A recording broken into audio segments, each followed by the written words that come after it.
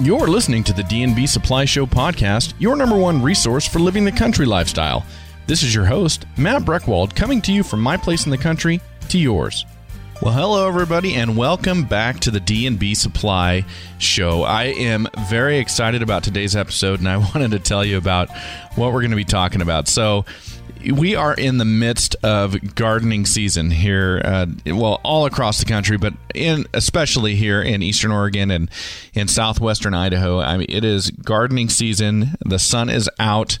We've got great water this year, and hopefully all of your gardens look fantastic. And, you know, as I was thinking about this and thinking about today's episode, the thing that occurred to me, the thing that came to mind is, what is it about gardening that people would change if they could change it? Or what is it about gardening that people who don't garden would probably be more apt to grow their own food, their own vegetables, all of this great stuff that you can do in your garden if they just didn't have to do this one thing? And I know this isn't going to be true for 100% of the people, but I bet it's true for 98%, and that is probably weeding your garden.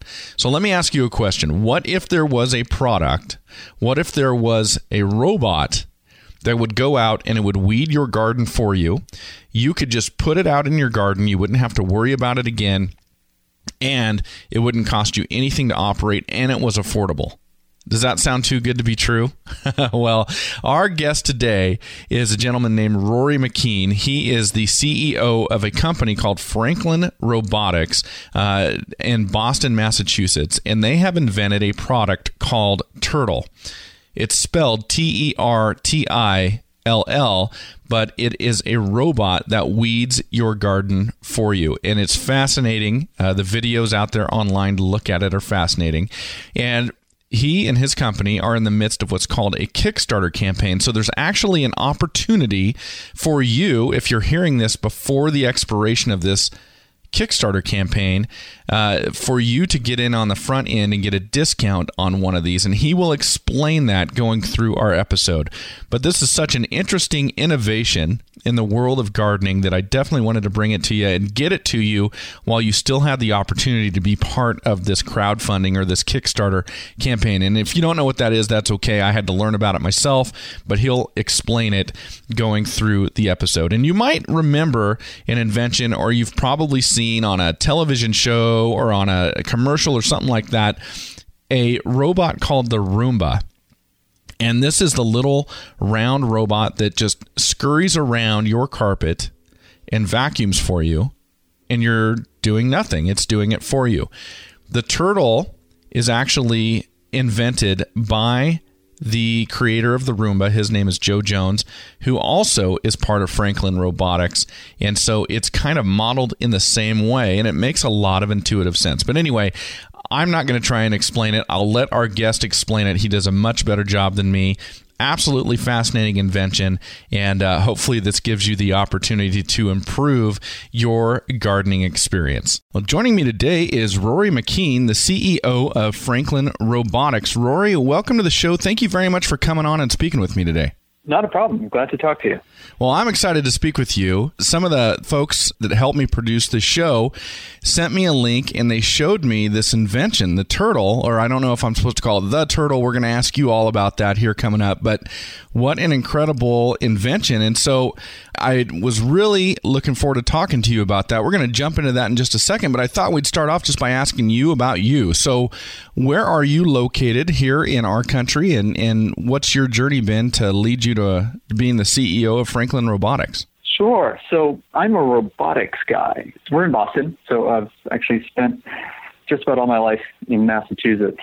So when I was about 12 years old, I saw a Nova special on PBS, and it was about this class at MIT where everybody got a kit of parts, and they needed to make a robot to do this, to move ping pong balls from one side of the table to the other. I saw that, and I was like, oh, I want to make robots. And so that's what I've been doing ever since. At school, I got into factory automation, making machines that make things. Studied that in grad school. And then once I got out, I got into mobile robots, which are robots that drive around and do stuff indoors and outdoors. And that's, sort of how we ended up here, making an outdoor robot. You've got a love of outdoor robots or robots in general, and then you have found an area where they're needed, it sounds like. Yeah, I ended up working at a company called Harvest Automation, which is outside Boston here. And what Harvest does is makes robots for commercial nurseries and greenhouses, basically robots that move potted plants around. Okay. And that was really interesting. So it's a world I didn't really know existed before coming across Harvest. And it's a really good job for a robot, something where you want to be really precise. Uh-huh. And it's a really repetitive and, frankly, unpleasant task on these nurseries. But that's sort of opened my eyes to agriculture and so the possibilities and the opportunities for using automation to improve the way we grow food and grow things in general. That I found really, really interesting to work on. So was that your first introduction to working in agriculture when you worked at that nursery? Yeah, that's sort of where it started. And when I came into the company, I was doing technical stuff. My background is mechanical engineering, but I actually came in and wrote software for a while. You get into robotics and you study all sorts of different engineering. So I was writing software for a while. I was doing some testing. And it's like, so we're obviously outside Boston. Not a whole lot of these nurseries are here, or at least certainly not at a large scale. So we had to figure out how do we test our product. In particular, we have a winter season, just like a lot of the country. Mm-hmm. So even when it's winter, how do we continue to get the robots outdoors and get some hours and pots moved under our belts? So I was doing testing for a while, and then I got into integration with the customers. Like, how do we take these robots and integrate them into our customers' workflow and make our customers more successful, more productive? And that's when I started, flying around the country and visiting these nurseries and getting a real feel for, sort of the real work that we're doing, the job that we're doing, and how these growers actually get the work done. So that was fascinating. Nothing like that, getting your boots on the ground and getting dirty. Yeah, absolutely. To really understand a problem. Yeah, that's right. I mean, without getting in there and actually doing it, there's just some nuances that you're probably not going to understand. Exactly. And we found a couple. I have really enjoyed hearing about you and your development and your exposure to agriculture. That's something I always like hearing about. But here we are. We're almost 5 minutes into this. I haven't even had you tell our listeners what the turtle is yet. So I'm sure they're going to be fascinated with that. Can you explain to them what it is? Sure. And then just a little bit of history to pull it together. So one of the guys I worked with at this company in Harvest, his name is Joe Jones, and he was one of the founders of Harvest. So prior to working at Harvest, Joe was at iRobot, which is a robotics company outside Boston here as well. And Joe is the inventor of the Roomba, the little vacuum cleaner. So that's the self-propelled little thing that runs around your room and vacuums for you? Exactly. And so, Joe has a similar robotics background, and then, we both left Harvest, and we're looking to do something else. We're interested in robots that drive. We're interested in agriculture, having worked at Harvest. Uh-huh. And Joe has this background in consumer robots that do stuff. And so you mush all that together, and you end up in the home gardening space. And that was, an interesting spot. We felt like we could do something there. Went and talked to a bunch of people and said, what do you like about gardening? What do you not like about gardening? And one of the things that keeps bubbling up to the top of the list that people don't like to do is to weed their garden. Mm-hmm. And so we looked at it and said, maybe we can make a robot that weeds people's gardens for them. And that's what we've been working on. So we've developed a robot called Turtle, Tertilo. And the idea is it's a solar-powered robot that lives in a vegetable garden or flower garden. And every day it'll charge itself up in the sunlight. And when the battery gets full, it wanders around and avoids any plants or obstacles. And then while it's doing that, it's always looking for any weeds which are growing up from the ground. If it finds any weeds, it cuts them down with a little weed whacker that we have on the bottom of the robot. So basically a little robot that takes care of the weeding. Well, I'll tell you what, let's take a commercial break. And then when we come back, I want to get into some of the specifics about how the turtle works. Sounds good. Say you were to ride off into the sunset. Ideally, what kind of boots and clothes would you be wearing? For horseback riders of all styles, nothing beats the look and performance of Ariat, available at D&B Supply. Everyone from famous rodeo cowboys to country music legends to equestrian Olympians turn to Ariat with confidence. You can count on them too. Think of Ariat as your ultimate riding companion for the life and times in the West. When you need to better outfit your ride with Ariat, stop on by your favorite D&B Supply. A cowboy's hat can make or break his summer. The right hat gives lots of shade, will last past the first thunderstorm, and is light and breathable so your head won't sweat like your horse does. For quality straw hats, Resistol is the company to hang your hat on. For over 90 years, USA-made Resistol straw hats have given cowboys across the country hats they want to hang on to. Resistol straw cowboy hats, the best all around. Available at your favorite D&B Supply. All right, Rory. Well, now that we're back, so you were explaining what the turtle does, and it's fascinating. If you watch the video on YouTube or on your website and you see how it works, it's almost like a light bulb goes off in your head and you go, oh, why didn't I think of that? And I know I'm unbelievably oversimplifying the process here. It probably took you guys a ton of time to come up with how this would work. But man, I think that's the brilliance of it, is that it looks so simple. I know a lot probably went into it. Yeah, I mean, it's no doubt it took us a while to get there in many sort of dead ends and ideas that seem really great until we actually get the robot out there and you try them. But yeah, the notion of trying to keep it simple and robust is one of the things that we actually spend a lot of time on. So we want to make something that's simple to use, straightforward to understand how it's working, and we find that's really helpful in getting people to sort of see it and get it and accept it. We don't want it to be complicated. That's the idea. Absolutely. And now your videos and the videos that are out there are great. It really makes you see clearly how it works. But of course, we're on radio and a podcast here, so we'll try and describe it a little bit for our listeners who don't have the benefit of looking at the video right now. So the Roomba, it's a disc-shaped robot. It's on 4 wheels. And everything about this that I've seen is designed specifically to make it more effective. So it rolls around your garden. For lack of a better term, it's got a small weed whacker on the bottom and the center.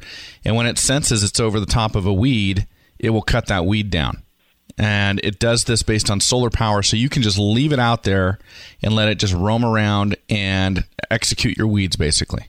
That's the idea, yeah. So it's about 8 inches in diameter, so to give you sort of a sense of scale, and maybe 4.5 inches tall.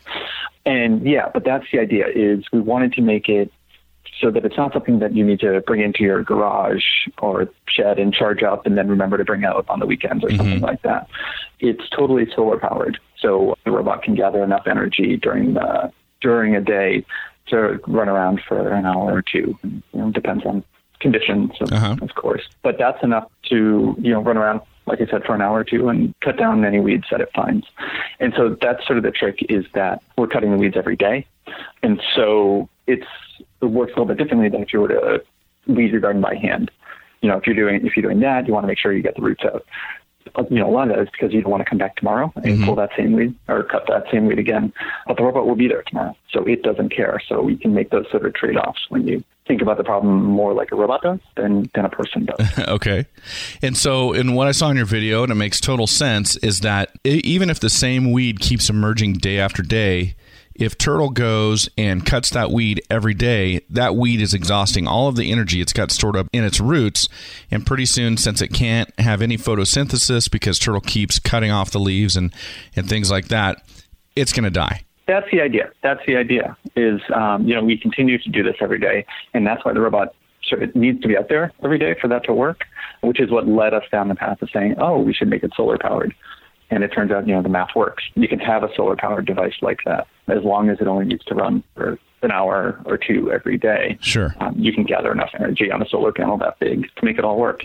Now, something I saw in one of the videos is the design of the wheels actually are done that way on purpose, both for getting across the soil, but also to be weeding or helping to keep weeds from emerging while it's rolling across the soil. How does that work, and what does that look like? Yeah, and just to explain for people who haven't seen it, wheels, like in every situation you've probably ever seen, are sort of straight up and down, right?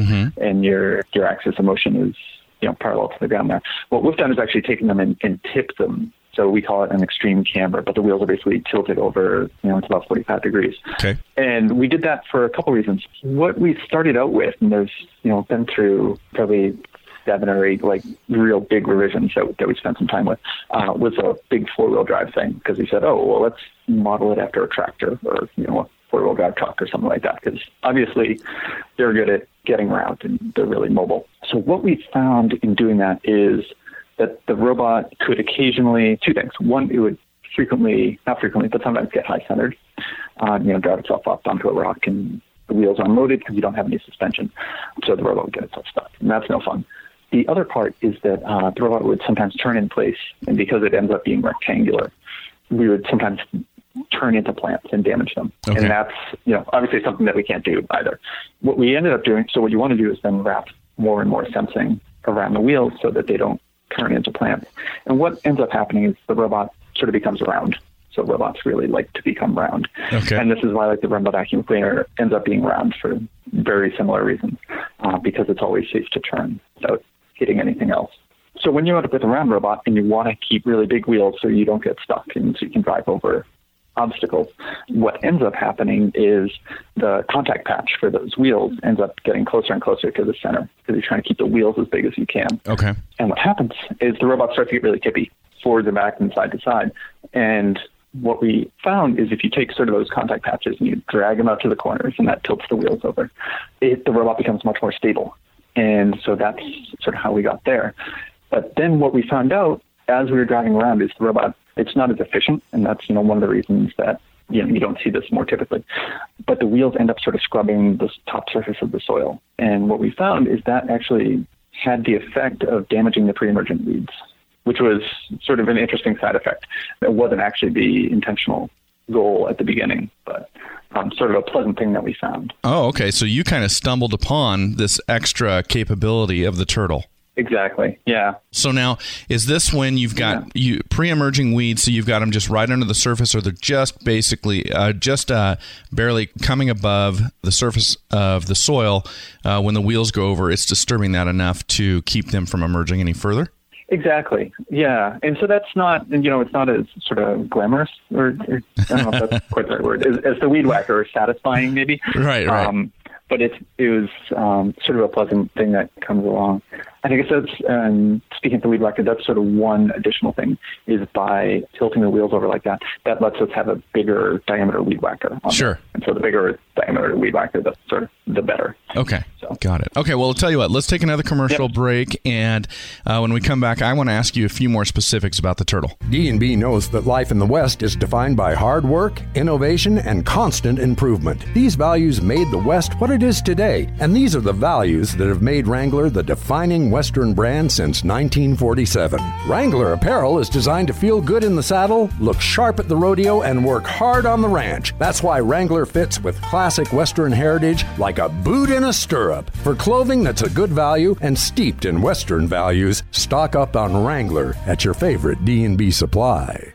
A well-worn pair of Danner boots has become a hallmark for hard-working and hard-playing people in the West, and everywhere else for that matter. Find your next pair of long-lasting, great-looking, made-in-the-USA Danner boots at D&B Supply. Hold a Danner boot in your hand and you'll notice the handcrafted precision. Try it on and you'll feel the difference. Test it against the elements and you'll appreciate the value of a product that's built to last. From classic hiking boots to handcrafted work boots to fashion-forward looks to fit your daily life, stop on by D&B Supply to try Danner boots on for size.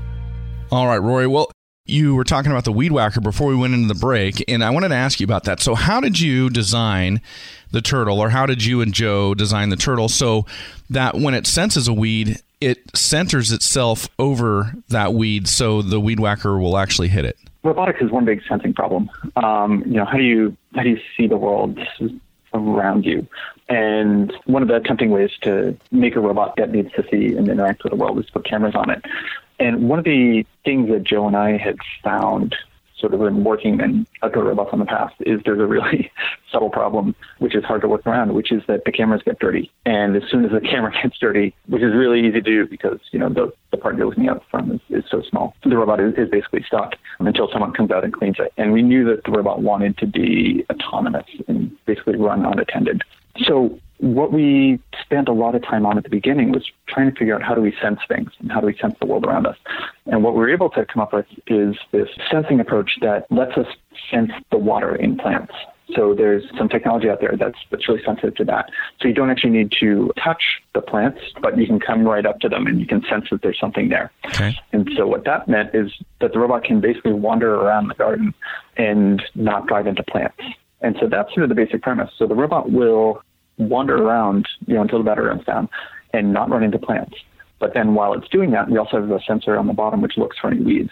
So as we're doing that, if we drive across any weed, then we'll turn on the weed whacker and we'll cut down the weed at that point. Okay. So we're not actually hunting out weeds necessarily, but what we are doing is driving around and trying to cover as much of the garden as we can. And while we're doing that, we're looking for weeds. So now how does the turtle distinguish between a weed and a plant that you want to keep? Yeah, so that it is hard to do quite frequently, right? Even people that are quite adept at this have trouble. So what we ended up doing was looking at the height of the plant and saying, what if we said tall things are plants and short things are weeds? Can that work? And that's the approach that we ended up taking.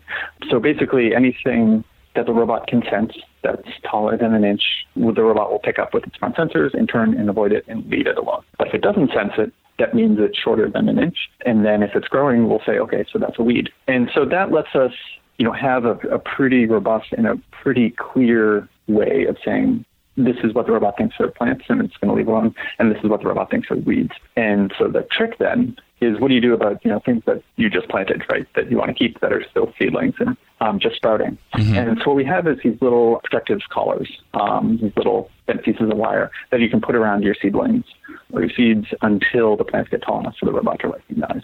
That's sort of the way we distinguish plants and weeds, mm-hmm. and then how you let your short plants get tall enough for the robot to recognize. And I looked at that on the video as well, and the first thing I thought of was a tomato cage. And I realized the little collar you're talking about is not a tomato cage, but it's a little piece of metal that you put down around the plant that you want to protect, and then when the turtle bumps into it, it physically cannot go over and destroy that plant that you want to keep. Correct. Yeah. So it serves as a physical barrier, basically. The robot will drive into that, but the robot can sense that, so it doesn't need to bump it really hard. Okay. So it's not really driving into it.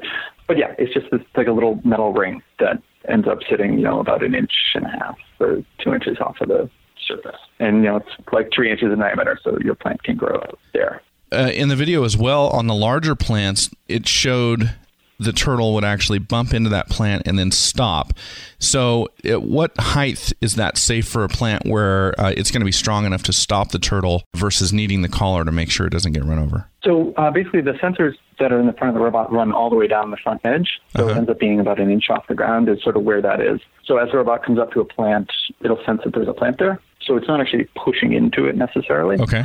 But it'll, as soon as it senses the presence of that plant there, it'll stop and turn and drive off in a different direction. Now, I wanted to ask you about the soil in people's gardens. If they want to use the turtle, how smooth do they need this soil to be so the turtle can actually get around?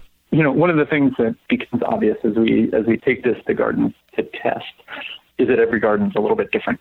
So we test on dirt and we test on wood mulch. Those are sort of the most common things that we see here. It doesn't need to be particularly smooth. The robot will climb up to, it's a 40% slope, which is, like 20, 22-ish degrees. Frequently people have mounds in their gardens, mound their plants. But, it needs to be able to handle, sort of rocks and valleys and puddles and things like that you see in a typical garden. So you don't need a nicely manicured garden for the robot to be able to work. If it turns out, that there's some obstacle that the robot frequently gets hung up on, it's usually pretty easy to throw some dirt in the hole or something like that. But what we've seen so far is you really don't need to make significant changes, certainly, or frequently you can get away with not actually making any changes to your garden to make sure the robot's happily running around there.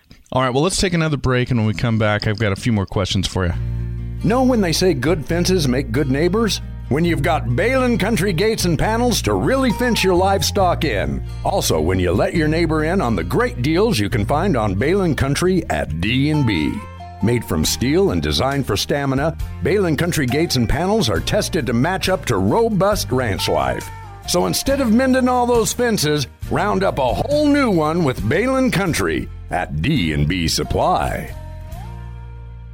If you think buzzing insects are annoying, just think about your horses. Without arms to swing and swat with, flies and gnats can land right in their eyes and ears, leading to sores, infections, and even allergic reactions. So this summer, protect your horses with Dervet Fly Control Masks from D&B Supply. Dervet Fly Control Masks keep a horse's eyes fresh and clean, preventing infections and improving vision for your noble steed. Dervet Fly Control Masks, available with and without ear protection at your favorite D&B Supply. All right, Rory. Well, so you were talking about the soil smoothness and the slope that it can work on. So that's really good. Obviously, that's going to be important that the turtle can get around. Now, obviously, you're going to want to get rocks and things like that out because a large rock could probably slow it down, stop it, alter its course. Yeah, you can. I mean, so the robot doesn't really mind if it comes across obstacles. if the rock's big enough that the robot just bounces off it, the robot doesn't mind. Okay. If it's a rock that's like small enough that the robot will start to drive over it and might get stuck on it or something like that, then you might want to move it. But the robot's perfectly happy to run around and do its best to explore the garden. Okay. And how do you keep the turtle from just leaving and going down and weeding your neighbor's garden? Right. Yeah. So it needs a fence or a border of some sort. So this is sort of one of the trade-offs that we made is we wanted to make the installation experience as simple as we could. So you don't need to sort of program the robot or put in coordinates or give it a map or anything like that. Mm-hmm. But instead what the robot will do is just continue to wander around until it sees an obstacle. So what we do is we require that there be a border. And it can be just about anything as long as it's about 2 inches tall. Okay. So a lot of vegetable gardeners, of course, will have like a chicken wire fence or something to keep out rabbits and other animals. So that works great. If you have a raised bed that has sort of a wooden border around it, that'll work as well. But you do need some sort of border there so the robot doesn't wander away. And that's one of the things that we found. It's really intuitive when both the robot and the people can see the same boundary, rather than having something sort of virtual in the robot's memory. Makes it a bit easier to kind of get your head around what the robot's going to do. And so if somebody's going to put turtle into their garden and they're going to let it start taking care of the weeding for them, do they need to go through and pre-weed the garden? Meaning if it's early spring and things have gotten ahead of you and your weeds are kind of tall, then do you need to go in and get all those out first and kind of put turtle into, I don't want to say a sterile environment, but something that is conducive to it working its best? Yeah, exactly. And that's sort of the second part of, there's, frequently say that there's sort of two rules or two steps to setting up the garden for a turtle. And one of them is you need that border. And then the second is that there can't be any tall weeds when you put the robot out there for the first time. Because if the weed's tall enough, the robot will come up to it and treat it as a plant. Mm-hmm. So because it can't, distinguish that, this is not a tomato, this is, something I want to cut down. So you do need to kind of run through and weed once. You don't need to actually be as diligent in thorough about pulling out all the entire root structure as you might normally if you were going to do it on your own. But yeah, you do need to run through and to make sure at least all the weeds are short. Okay, wonderful. Now, out here, so the bulk of our listening audience, especially on the radio, is out here in the West, in eastern Oregon and southwestern Idaho. So we have a lot of sun during our gardening season. So I know that the amount of sun that you receive impacts the size of the area that turtle can weed. So what do you say as a general rule, how many square feet in a garden that turtle can handle for one machine? Yeah, that's a good question. So the robot will run basically it's as much power as it can get, it'll use. So it has no notion of being sort of like done, per se. If it gets a huge amount of sunlight, it'll run more. And if it's really cloudy or shady, then the robot doesn't run as much. Mm-hmm. So what we do, and that affects your coverage area. So we looked at sort of the, some of the statistics for garden sizes in the U.S., and this is a number that will kind of evolve and depend a bunch on conditions. But what we say is it'll comfortably cover at least 100 square feet. But we expect it'll be able to do better than that in practice, particularly in really sunny environments, mm-hmm. Where it'd be more like 200 or more square feet. But sort of the number that we use in our literature is that will comfortably do 100 square feet. Okay, so 100 square feet. Go ahead. Sorry. Yeah. Yep. But sunnier conditions, the robot will run more. Got it. Okay. That's sort of the simple part of it. So if the way I'm envisioning it, and you tell me if I'm right, is that it is going to run. So it's weatherproof. So you're leaving it out in your garden. You're not bringing it in every night or something like that. It's staying out there. And then the next morning, when it gets enough power, enough charge, I guess, from the sun, it kind of wakes up, goes to work, and then when it runs out of power, it kind of shuts down until it charges back up again. Is that the way it works? That's the idea.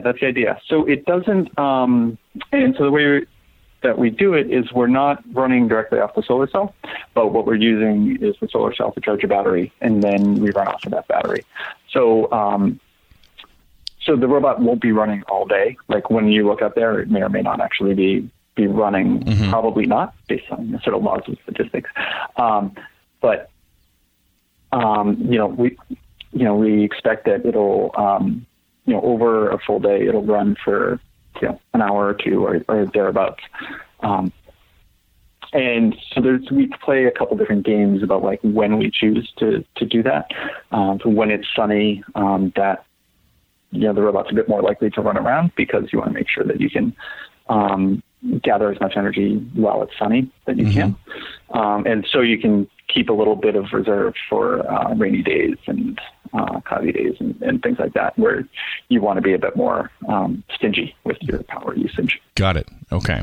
Well, I'll tell you what, let's take another break, and then when we come back, I want to ask you about your Kickstarter campaign. Sounds good. There's more to being a cowboy or cowgirl than hard work on the ranch. Part of the cowboy lifestyle is hitting the town in your nicest hat and boots and dancing till dawn with your best guy or gal. At D&B, we supply it all, including comfortable, stylish boots from Dan Post. Dan Post boots are known for their handcrafted cushion comfort, without sacrificing design and style, making them perfect for long, fun summer nights. Come find a pair of Dan Post boots today at your favorite D&B supply.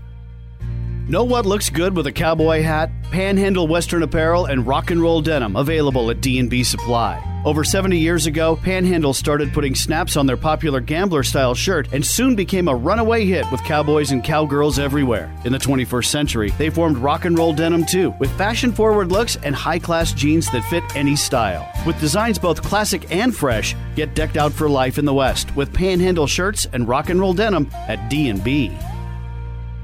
All right, Rory, so I just want to recap for our listeners. So we're talking about the Turtle, which is the invention of Franklin Robotics, and this is something that you can put in your garden, ideal size, 10 foot by 10 foot or 100 square feet, and it will go out and it can sense your weeds. It won't harm your plants. It will weed your garden for you, and it runs automatically off of solar power. So an absolutely incredible invention. And as we've gone through the interview, you're saying a lot of things like, well, that's the idea and that's how it's supposed to work. So I want to clarify what we're talking about here for our listeners who are going, well, how come you don't know that's exactly what it's going to do? And that's because you're doing this through a crowdfunding campaign, and this is something that you are bringing to the public and you're perfecting. Am I understanding that correctly? Yeah, that's fair. So we started the company 2 years ago, and we've been doing a bunch of testing on our own. We have a garden outside of our office, and working on our prototypes, taking them to as many gardens as we can find. But what we're doing now is, now that we're ready to take this product to market, we're doing it via a crowdfunding campaign, and that's where we are now. We're going to have some listeners who are not familiar with, or maybe they've heard of Kickstarter, maybe they've heard of crowdfunding, but aren't really familiar with how it works. And to be honest, I kind of know how it works, but I'm not super familiar with it either. So could you explain to us how this works and why you chose this method? Sure, yeah. One of the challenges in making a consumer product, and this is true of other types of products as well, is that in order to make a large number of them, you need to sort of tool up, and you need to pay for the molds and things like that. Mm-hmm. And that's all super expensive, but you need to make a reasonable number of them so you can get the cost down, et cetera, et cetera. And this is a real challenge for hardware companies. So what we're doing, and this is the way, and this works for other projects as well, but so crowdfunding, in the way it works is a bunch of people will get together and say, hey, this seems like a cool idea. Let me give you some money now ahead of time. You go and you make this product, and at the end of the process, I'll get a product. You get the willing backers that are willing to give you the cash up front so you can go make the tools and make the parts and then go make the product. And it's a way of kind of getting the ball rolling. So that's what we're doing. So the way this works is we're having a campaign. We're trying to get people that are interested in this product, show it to them, and get enough to say, hey, this is interesting. We'll get a critical mass of people and say, okay, so now we have X number of people that have supported our campaign and are willing to give us the money. Now we can go make them. And because there's enough of you, we can get you this product at a good price. And we are committing to deliver this product next spring. But that's the way it works, is people are contributing now, and we will go and take that money and buy the tooling and buy the plastics and buy the circuit boards so we can go turn this into a product and deliver it to you next spring. So the benefit to the people contributing to the Kickstarter campaign is that they're going to be the first to receive it when you have it ready for them next spring. As a contributor, do they get it at a lower price than it will be on the retail market, or what other benefits are there to the contributors? Yeah, no, exactly. So they will be, like you said, the first ones to get it. This will be our first production run. They're also part of our development process. So right now, we're at the point where we have the designs ready. We have our manufacturers lined up and kind of just waiting for the checks. But there's still, a bit of software development that we can do. And so there's, a couple more features to be put in there. And this is where we can solicit the feedback of people that are interested to sort of help craft the product. And these people get to be a part of that process. And then in addition, is sort of, an incentive. It is discounted off of our retail price. So right now, the robots are $249 is the Kickstarter price. The retail price will be around $300 once we get going and sort of make it available to the general public. Okay, so as a contributor to the Kickstarter campaign, you get it at a discount. You get to be part of the development of this really innovative gardening tool, and you get to be one of the first people to have it, which is kind of cool. Exactly. Okay. First on your block to have a turtle. All right. Now, you mentioned that it's a 30-day Kickstarter campaign. So what is the final date? If somebody listening wants to get in the front, the beginning of this, what is the last date they could contribute to the Kickstarter campaign? The last possible date is July 12th. Okay, so July 12th, 2017. And we caught you and we found out about you about 2 weeks into this, so we're getting this interview out as quickly as we can so our listeners have the opportunity if they want to do that. But July 12th is the deadline. Indeed, yeah, and I should know the exact time, but late in the evening on July 12th is the date. So if somebody does want to participate and be part of this, where would they go to contribute to the Kickstarter campaign? Where would they go to find out more about you and see videos and things like that? So there's two places. So the Franklin Robotics, that's our company. So franklinrobotics.com is our website. The other place you can go is kickstarter.com, intuitively spelled, and you search for Turtle. TERTILL, and that'll get you there. And on our Kickstarter page, there's a bunch of information. There's, a video that shows sort of about working, a little bit from me and Joe, and a bunch of details about sort of how it works and what we're planning to do and fun things like that. It's a great product, fascinating robot, and should clarify, it's called Turtle, but it's I like the way you spelled it, TERTILL, because it's tilling your ground, kind of. Exactly. Excellent. Well, Rory, thank you so much for coming on today. Thank you very much for sharing all this, and good luck with the Kickstarter campaign and this great product. Thanks a bunch. It's been a pleasure. Thank you all for joining us today, and here's to you and your pursuit of the country lifestyle, however you define it. For the D&B Show, I'm Matt Breckwald.